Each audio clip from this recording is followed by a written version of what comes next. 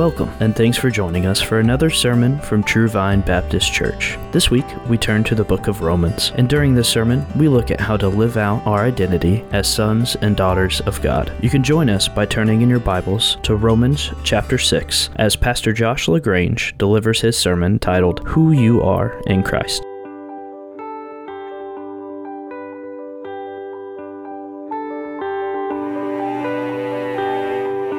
Once again, after the service today, we're going to have some announcements, some good announcements today, so hang in there after we're done today. But Romans chapter 6, let's back up to verse 17 to get a little bit more of the context, and it really does have overlap there. So Romans 6, 17, we'll read through 23, and then we'll pray together. But thanks be to God, that though you were slaves of sin, you became obedient from the heart to that form of teaching to which you were committed. And having been freed from sin, you became slaves of righteousness. I'm speaking in human terms because of the weakness of your flesh. For just as you presented your members as slaves to impurity and to lawlessness, resulting in further lawlessness, so now present your members as slaves to righteousness, resulting in sanctification. For when you were slaves of sin, you were free in regard to righteousness. Therefore, what benefit were you deriving from the things of which you are now ashamed? For the outcome of those things is death. But now, having been freed from sin and enslaved to God, you derive your benefit, resulting in sanctification, and the outcome, eternal life. For the wages of sin is death, but the free gift of God is eternal life in Christ Jesus our Lord. Let's pray.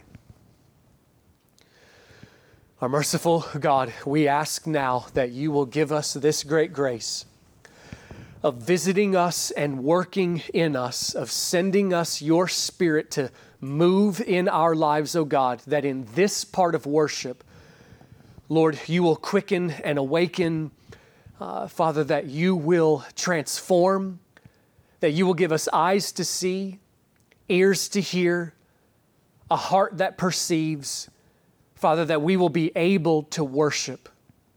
You command us to worship, but we need your help even to be able to do what you have commanded.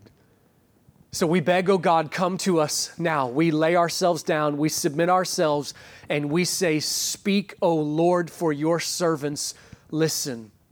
We ask, oh God, that you would give us the ability to think deeply and then to be transformed to see the glory of your truths, that you would show us more of yourself, and Father, bring about greater transformation, bring about greater obedience. We pray that you would give us this greatest of blessings, that you would give us more of yourself.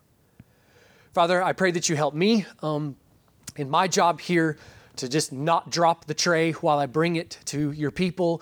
I want to serve you by serving your people and heralding the good news to the lost. And I pray, God, you will move and work. So please bless this time of study for your glory and that your kingdom will come as you work. We pray these things through Christ. Amen. 64 years ago, 1956, Jim Elliot, Nate Saint, Ed McCauley, Roger Youderian, and Pete Fleming were speared to death by Waodani warriors. Now, I'm hoping that you remember I've told you portions of their stories in the past. There is more that I want to tell you about today in order to illustrate kind of the text that we're looking at here. But let me give you a little bit of the background to kind of remind you some of the details. These 5 missionaries had traveled to Ecuador. These 5 men and their families were absolutely on fire with zeal to bring the message of the gospel, the message of eternal life through salvation in Christ to the unreached and uncontacted tribes living in the Amazon jungles. They had learned of a tribe called the Waodani. The Waodani were a tribe separated from modern society and were notoriously violent, Other tribes in the jungle feared this tribe, notoriously murderous, that one of the things their tribe was even known for is that they would put to death even the elderly amongst their own tribe. And there's a long narrative of how these missionaries found the location of this and began to make friendly contact by flying a small plane close to the ground, dropping gifts to them over a season of time, and even speaking to them from the plane, yelling out sentences they had learned from their language, a long process of trying to develop a friendship with them. And they planned how they would eventually in person make contact, learn the language, and share the gospel. But when these five finally in person took that step to meet them face to face, the Waodani speared them to death. Elisabeth Elliot, Jim Elliot's widow, has written extensively. Her stuff is just great. And if your family does not have a copy of her book called Through Gates of Splendor, just absolutely encourage you, go buy it today. She tells the whole account of how these things went down. But if the story only stopped right here, like if God's ordained plan had just gone right there, we would still tell their stories. We would still tell the account of how these five missionaries knew that they were ministering at great risk, were not willing to just play it safe and have a comfortable, convenient Christianity, and they glorified God by their martyrdom. But God goes even farther, and His glory is displayed in even more amazing ways, in an incredible work of courage and just gospel fortitude. These men's wives, now widows, after a season of grieving, they decided together to actually go back into the jungle, to make the long trek into the jungle, travel to the very tribe that had murdered their husbands and continued the work that they had begun. And these women actually came to live with the Waodani in 1958, just 2 years after their husbands were killed. I mean, just for a moment, consider this kind of devotion. I mean, just consider what it means to see your life rightly from the perspective of eternity as an offering to God. Only one life, 'twill soon be past. Only what's done for Christ will last. And you know what makes it even more amazing? They had children, even young children. These men left behind families, and these mighty women of God traveled into the jungle, lived in huts, raised their children amongst this tribe. Already the account is just a beautiful display of the gospel. Even if there had never been any fruit that come, God has displayed things already. When God saves people, He changes them. He transforms us into new creations by the power of the gospel, by the power of His work in our lives. God transformed these women into courageous, grace-filled ministers of the gospel. But it doesn't stop there. These women lived amongst the tribe, eventually learned the language. Imagine the work involved just in that. After a long season of learning the language, they began to explain the scriptures. They devoted their lives to the slow and patient work, day in and day out. The work that it took to provide for their households, the work that it took to raise their children, and then teaching the people the scriptures with the obvious emphasis on the gospel day after day after day. And after a season of time, God began to bring about what these five men died for. Members of the tribe began to turn to Christ. They began to believe. And as they began to believe, just a few at first, their lives began to be transformed, and this movement spread throughout the tribe. And one of the men who came to believe, trusted in Christ, repented of his sins, which meant turning from his murderous ways, which were just part of their culture. One of the men was a young man named Menkai. Menkai was born again. And as part of his repentance, he acknowledged something. He admitted to the fact that when the 5 missionaries were put to death, he was there and he actually participated. It was his spear that killed 2 of those missionaries, Ed Saint and Ed McCully. Now, how would you respond had you learned this news? If you're the widow, and now this man says he's turned to Christ and now admits that he murdered your husband, how would you respond? Here's how they did. They responded like Christ on the cross, praying for the Father to forgive his very tormentors. Like Matthew 18, Jesus teaching that the forgiveness that we have in Christ compels us, commands us, and inspires us to then forgive others when they wrong us. Menkai actually became a friend and brother in Christ. He actually became lifelong friends with Steve Saint, who was the son of Nate Saint. Lifelong friends. Menkai spent the last, I don't know the exact numbers here, but let me take an estimation. Menkai spent the last around 50 years following Christ and even preaching Christ. Get this. He became an elder in his church, taught the scriptures amongst his tribe, and even, this part is just even great, bringing the message of the gospel to other tribes living in the Amazon. The missionaries' children described him as a transformed man who was a joy to be around. A number of years back, Menkai, they actually flew him to the United States, and the missionaries' family, still alive, met with Menkai at Randy Alcorn's church and did an interview with him. In the interview, Menkai in Wadani spoke, and it was translated into English. He spoke to the crowds and he said, "My heart was dark, but God calls us to come walk his trail. When I was living bad, these women came and showed me God's trail. I said no to the king first, but God called my own name." And then he looked at the crowds and in Wadani called the crowds to come and trust in Christ.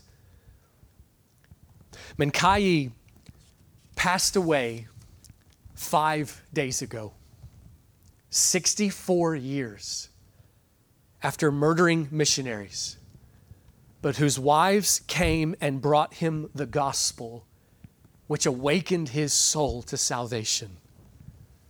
64 years ago, 5 believers passed through gates of splendor. Sinners saved by the grace of God through the blood of Christ. And 5 days ago, Menkai passed through the same gates by the same grace through the same blood of the same Savior.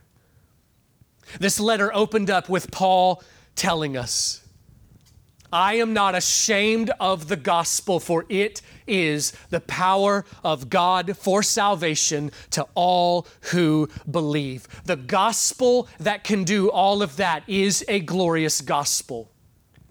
But when we say that, what we mean is the salvation that the gospel tells us about is a glorious salvation. And when we say that, what we mean is the God who works all these things, that is a glorious God. I think that's a pretty powerful illustration for what has been preached in the whole of this chapter. The gospel brings change because through it, God saves. In salvation, God justifies. That's the moment of being made right with God, happens in a moment of turning to Christ. God sanctifies. That's the process that happens of a believer being transformed, and in the future, he glorifies when our sin is completely removed and we are perfected. In this chapter, we have been learning what God has done to bring about all of these things by the work of Christ. And even this work that happens right now, so if you are a Christian and it was either 5 minutes ago or 50 years ago that you turned to Christ, where you are right now until you pass is you are in this season of process that the Bible calls sanctification, a process of growing in obedience, becoming more like Christ. And even how God is doing it right now, how we are being transformed, being changed, is based on what Christ did and things that were accomplished in our justification. And so in chapter 6, the emphasis has turned from the justification, the moment of being made right with God, to sanctification, this process. And we have been seeing that the truly justified Christian cannot, must not, live in ongoing willful sin because, and we saw there were 5 reasons that chapter 6 tell us about. First, we saw because you have died with Christ, and that means you've died to sin. Number 2, you are now alive in union with Christ. Number 3, you are now under God's grace. Last Sunday, number 4, we saw you are no longer slaves of sin. You are slaves of God and therefore slaves of righteousness. And we end today with number 5. The justified Christian cannot live in ongoing willful sin because we are called to sanctification, and sanctification is the path of our great eternal delight. So let me finish up this chapter like this. I'm going to do it in 2 parts. First, I'm just going to quickly explain the text, walk through the verses that are here, make sure we understand what is said. And then secondly, I want to look back on the whole chapter and give what I believe is the main word of application from the entire chapter. So let's begin with number 1, explaining the text. Verses 20 to 23 here really kind of summarize what has come before it. It summarizes the whole chapter. Verse 23 there is really a summarization of the whole gospel.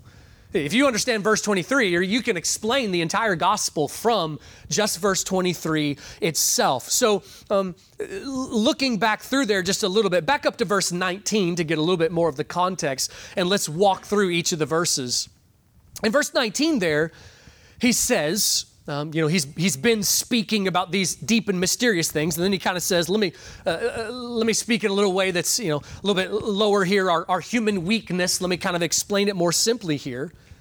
He says, just as you did in the past, we all presented our members. We presented our bodies, every part of our body, our tongues, our hands, our minds, our hearts. We presented them as slaves to impurity and to lawlessness. And then watch, what was the result? More lawlessness, okay? He's saying there was a trajectory. We lived in sin, and what that resulted in is more sin was coming in our lives. Apart from Christ, you not only have the punishment of your sins coming, you are on a trajectory that you are heading to increasing ungodliness. But now, okay, there's always this dramatic contrast, conversion, okay? The call of Christ is not to try to better yourself a little bit. It's always a dramatic conversion. Death, life. Darkness, light, okay? Now, here's the change. Present your members as slaves to righteousness. So present your bodies, your tongue, your hands, your mind, your heart. Present them to righteousness. And what is the result? The result will be more righteousness. Do you see the parallel there? You present your body to sin, the result will be more sin. You present your bodies to righteousness, the result will be more righteousness. Well, what's the word that the Bible uses for increasing righteousness? It's the word sanctification, okay? Sanctification is that process of growing into righteousness. Look at verse 20. For when you were slaves of sin, you were free in regard to righteousness. And he's going to set that up. Uses that to set up what he's going to say after that. But make no mistake, the only salvation that exists is salvation that makes us slaves of righteousness. I just cannot emphasize too much how important that statement in verse 17 is. We made a big deal about it already. Look back to it. Thanks be to God that you became obedient from the heart. Listen to me very carefully. The only salvation that exists is the salvation where we become obedient from the heart. I'm telling you guys, it is just all the time that the gospel is misrepresented. And I would suggest that the greatest false gospel that exists in our culture is the false gospel that says that you can be saved, you can come to have forgiveness of sins and receive eternal life apart from repentance. The idea that so long as you pray this little prayer that I tell you to pray, so long as you have some moment in your childhood at VBS, you're 5 years old and you just say these words, then you're good. That is one of the greatest false gospels in existence. Some have even systematized a whole theology about it. I heard this just again a couple weeks ago. You've probably heard it too. You've probably heard somebody say, well, it's possible to believe on Jesus as Savior, but not believe on Him as Lord, and so not obey Him. And so in the end, they'll be okay, but it would be better if they believed on as Lord. That is not the gospel of the Bible. That is not the gospel according to Jesus. The only gospel that exists is the gospel that calls us to repentance, that calls us to turn to Christ as Lord. And in fact, taking that ridiculous statement that I just told you, flip over to chapter 10 for a second, Romans 10, and look at verse 9. Here he is explaining how to be saved, okay? So we saw all about what Jesus did, but how do I get it? Romans 10:9, if you confess with your mouth Jesus as Lord and believe in your heart that God raised Him from the dead, you will be saved. That part there where he says Jesus as Lord, that is telling us that the only true saving faith is a repentant faith. It is not just a faith that acknowledges the existence of Jesus. It is a faith that acknowledges Jesus as Lord. And I almost took the entire Sunday only to preach this one truth right here, okay? Because it's all over the place. I concluded that we have sufficiently studied it. But just think back. Think back constantly to Jesus's preaching. When he would say things like, if anyone would come after me, let him deny himself, take up his cross, and come follow me. You cannot be my disciple unless you renounce your possessions. If your right hand makes you stumble, cut it off and throw it from you. Better to enter eternal life missing a hand than for your whole body to be thrown into hell. What he is preaching there is the true turning to Christ is a repentant faith. It's faith and repentance together, two sides of the same coin, this coming to Christ. And so here it preached even here. The only salvation that exists is a salvation whereby we are made slaves of righteousness. If your version of Christianity makes you think that you can have eternal life, but you don't have to do anything, there's no requirement to show, it's a misunderstanding of the gospel. We do not obey and be holy in order to be saved. We turn to Christ and we are received even as ungodly, but then we are made slaves of righteousness. And then from there we live out this obedience. In verse 21, he asks, when you were living in sin, what was your gain? Was there any benefit from doing the things that you're now ashamed that you did? He reminds us what we got from that was death. He's using death in the full definition, what the Bible calls second death, eternal death.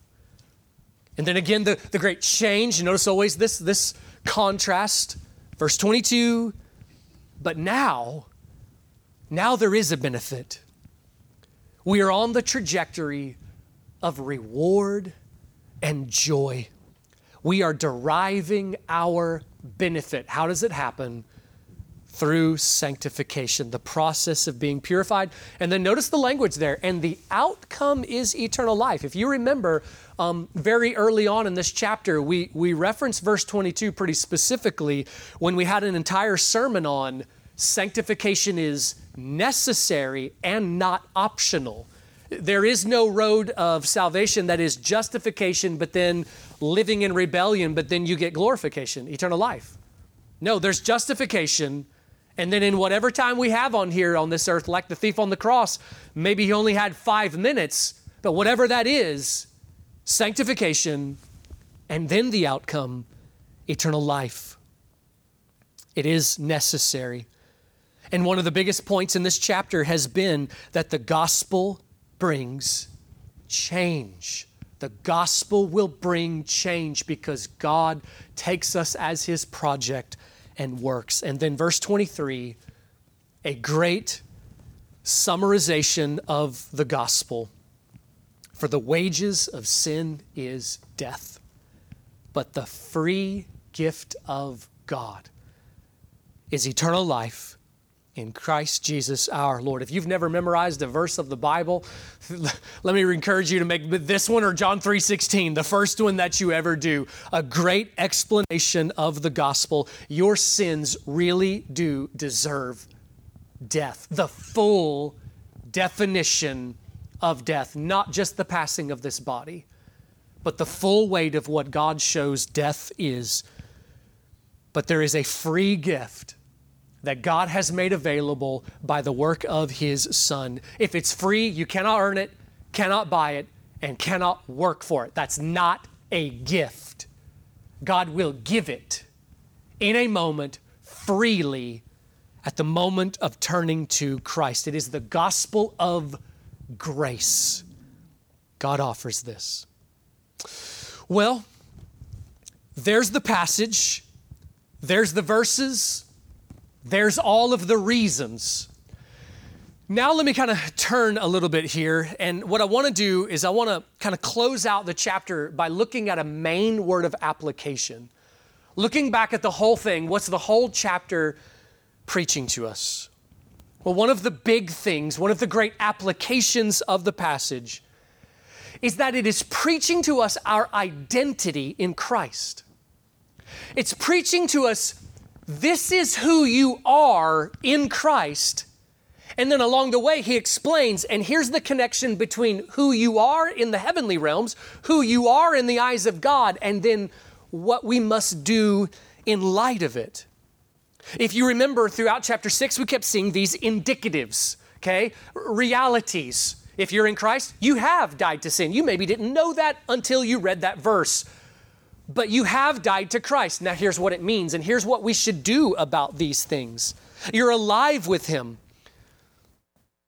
This all happened in justification. Now we are to apply it to our lives, and here is one of the great ways we are to apply this. We are to see ourselves in this way. When we think of ourselves, there are a lot of competing identities. There are a lot of wrong ways we can see ourselves, and yet the God in the Bible is constantly showing us, but this is who you are. Make your thinking match who I made you to be. And what we will find is that this is not, just empty theoretical stuff. This has really dramatic change that it brings to our life. It has really dramatic change to our life when we comprehend and see our identity rightly. So think on this with me. Let's just spend a little bit of time thinking entirely on this whole concept of our identity and then see what this says about it.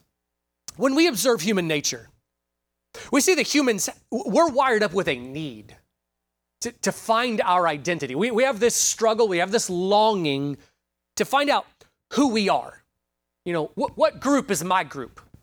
What tribe is my tribe? One of the aspects that you see of children growing up is the struggle to figure this out. You see the middle school age, especially, 1 week they're wearing Carhartts and cowboy boots, and then a month later they're at a different lunch table. They're wrestling to find out who's my tribe, who's my people, who am I? What's happening is the struggle to figure out where they belong. We have this wiring to understand, and how you view yourself, the identity that you adopt, even if you never thought it out, is just one of the greatest factors that determines how we live and how we think. All of those big questions, where did I come from? Where am I going? What is my purpose? Who is my people? They're all a part of figuring out and making sense of life. And how you answer that question, how you see yourself, really will bring a different kind of trajectory.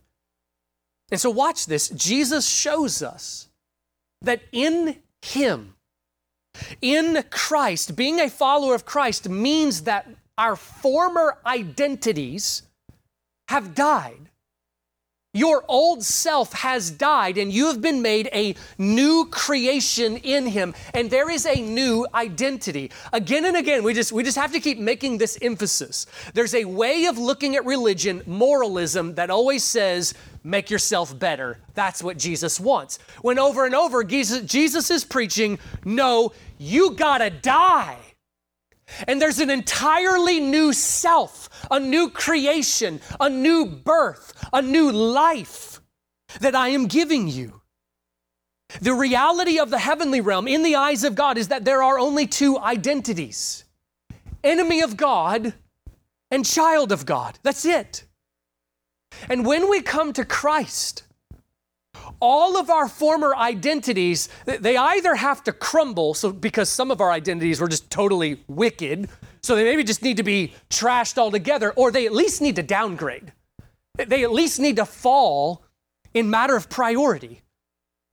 Sometimes people will talk about themselves as they're getting to know somebody, and they may say something like, I'm a Democrat and a Christian, or I'm a Republican and a Christian. I'm a contractor, a homemaker. No, and I'm also a Christian, or even I'm white, I'm black, and a Christian, on and on. One time a Christian did an act of love, and someone asked them why they did it, and they responded with, well, I'm a Republican, and that's what we do. Listen, that is misunderstanding life. That is misunderstanding the cosmos. That is misunderstanding the great banner that flies over your life. When the angels look at you, I can tell you your political platform is not what they see as your great identity. Your great identity is whether or not you have life, whether or not you are in Christ. If you are in Christ, the banner that flies over your life is that Jesus is Lord. And so it's the banner that needs to fly of what we see and how we view ourselves.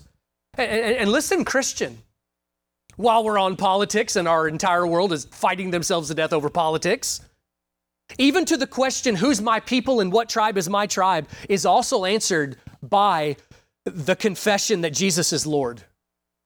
Galatians 3 says that in Christ there is neither Jew nor Greek, there is neither slave nor free, there is neither male nor female, for we are all one in Christ Jesus. And we're not changing the context to say things like there is neither black nor white. If you are in Christ, all other aspects of identity have to fall down the list in matters of priority. As the people of God, our unity is not found in that we all manage to vote the same. Within the people of God, we're going to disagree on some of that stuff.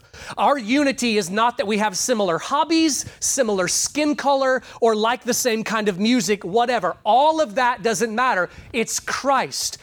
You who are in Christ, you have more in common with the North Korean believer in a labor camp that you have never met than you have in common with your blood relative but who rejects Christ. In what our unity is found in Christ. This is our identity. And the Bible is constantly preaching to show what Christ has made us. The old me has died and we are new in Christ. Galatians 2. I have been crucified with Christ, and it is no longer I who live, but Christ lives in me. Colossians 3, for you have died, and your life is hidden with Christ in God. And so do you see what all these passages are showing?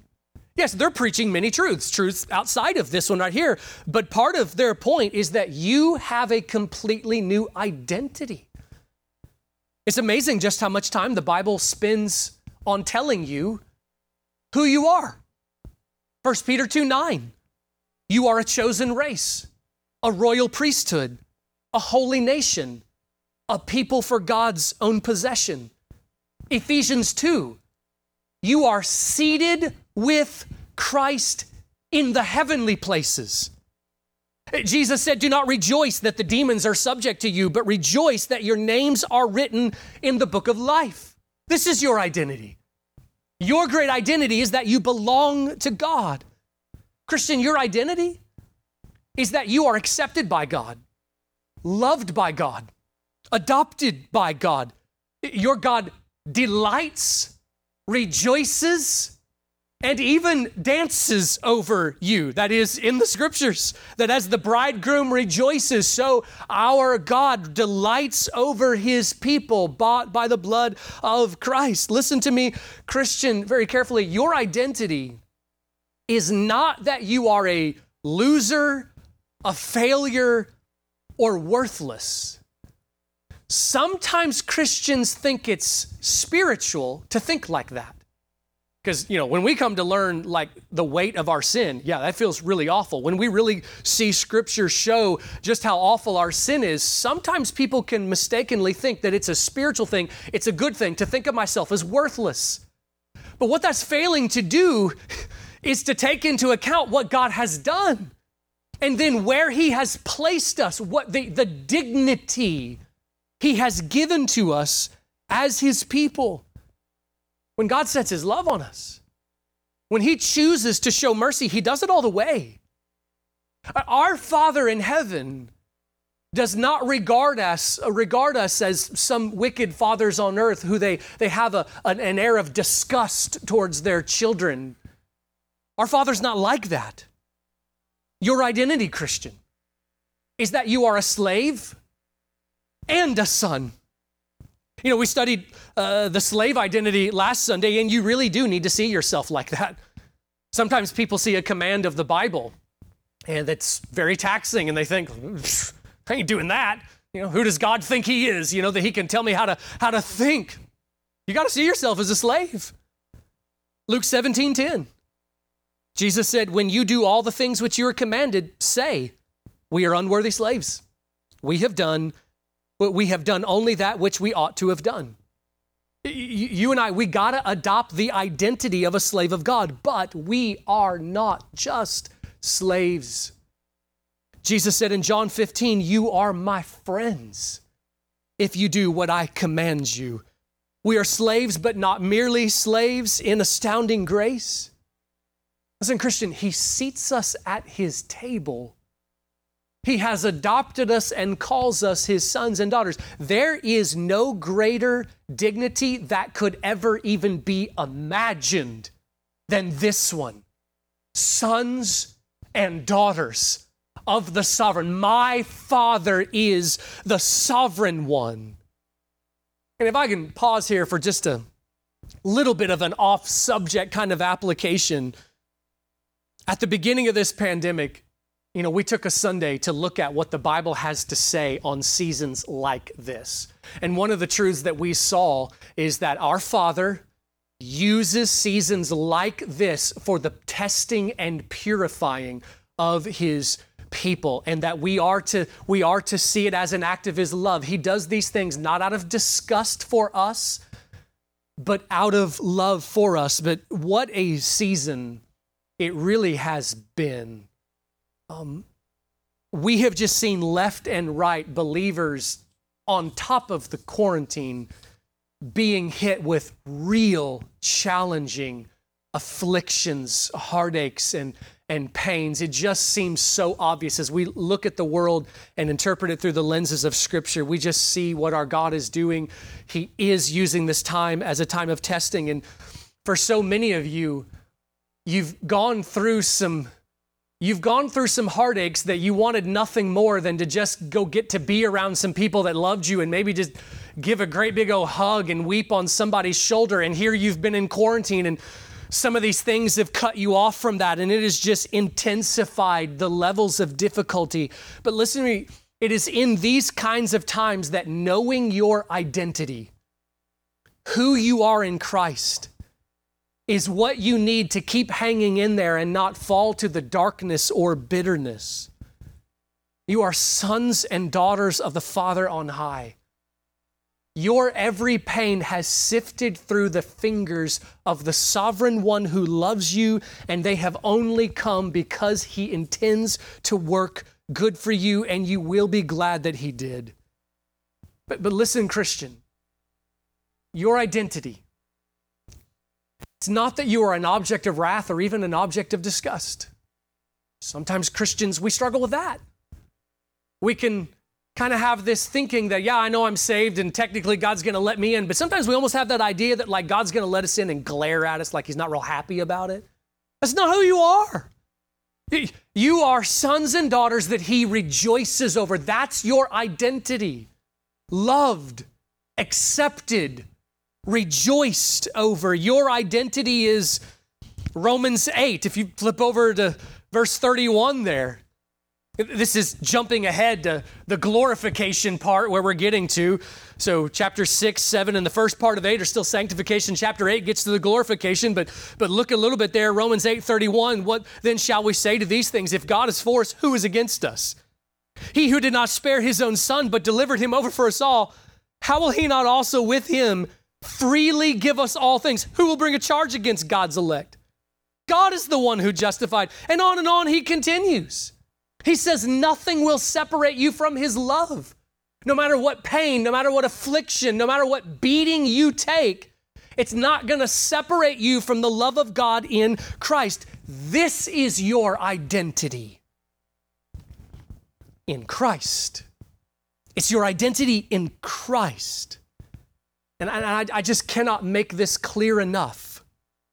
If you're listening, but you are not attached to Christ, if you have never responded to the gospel, never believed that you must be saved and so turn to Christ in order to be saved, if you have never turned to him like this is not your identity. There are other chapters and other sermons about your identity. Because if you refuse Christ, you are an object of wrath. You are on the receiving end of judgment. That's what Ephesians 2 says. And you deserve it. And so did all us Christians. So do all us Christians. But God offers grace. You can become a Christian by receiving that free gift of grace. But for you in Christ, your identity is that you are objects of mercy, love, goodness, and affection. The Bible's constantly preaching, here's how you're to see yourself. Who am I? Do you see that a big part of what is happening here in Romans 6 is that God is telling you who you are? He's telling you how to think of yourself. Who am I? You have died with Christ. You have died to sin. Who am I? You are raised with Christ and in union with him. Who am I? You are under God's affectionate grace. And by the way, even that statement informs us on our identity. There was a big theological debate a couple decades back that happened within Christianity. It's some of our little squabbles that go on within Christianity later get shown to be absurd and things, but there really was a squabble within Christianity, and it went like this. How should we refer to ourselves? Because there was one group that would always say, we're all dirty, rotten, stinking sinners. That's a direct quote. And then the other group said, no, we're just saints who sometimes sin. So which is it? Which of those two is the way we're supposed to refer to ourselves? I don't think either one of them is very helpful. Because to rightly understand who we are, you got to take a lot of things together. That whole statement of we're all just dirty, rotten, stinking sinners, that does not take into account the dignity that Christ has given us, that he has seated us with him in the heavenly places. But then that statement, we're saints who just sometimes sin. Well, that's not taking sin very seriously. Who are we? Well, we're going to be greatly helped by Romans 7 as well. After looking at all the sin and judgment that's there, and then seeing who we are in Christ, chapter 6 and 7 being joined together is so beautiful, because in chapter 6, there's so much. You've died to sin, you're risen with Christ, they're under grace, but then in chapter 7, we're going to love Paul after chapter 7, where he's just like, I'm an idiot. I just keep trying to follow Christ, but I just keep falling on my face, and he's raw and honest about his struggle. Who are we? We are sinners, saved by grace, adopted, given a glorious inheritance. We are all menkayis, forgiven, accepted, seated on high, sons and daughters. But we got to see this part as well. We got to see this part of our identity as well. Chapter 6 mostly preached this. We are a people called to holiness. We are God's possession, and there's a calling in being his people, in being his possession. This is who you are, Christian. You are called to holiness, and God expects you to be holiness. Do you remember back in Romans 1, I think it was verse 7, another word that God uses in Scripture to refer to us Christians? We are saints. The word saint means holy one. And yes, the Catholic Church and others wrongly use that word. Saints are not a special class of people. That's absurd. The Bible clearly uses this word to refer to all Christians. You can look at Romans 1 or Philippians 1 if you want to see some context of that. But saints means holy ones. We are called to holiness. Titus 2:14. Christ Jesus gave himself for us to redeem us from every lawless deed and to purify for himself a people for his own possession, zealous for good deeds. Who am I? We're a people called to be zealous for good deeds. It's been placed in our heart. We need to lean into it. This is who you are, Christian. You're called to holiness. God has named you a holy one, and you and I are called to sanctification. The imperative is then for us to go do it. Let's go do it. Let's go be holy. Here are the two imperatives that I leave you with. Number one, Christian, adopt this identity. We got to let this tea steep until it saturates our hearts.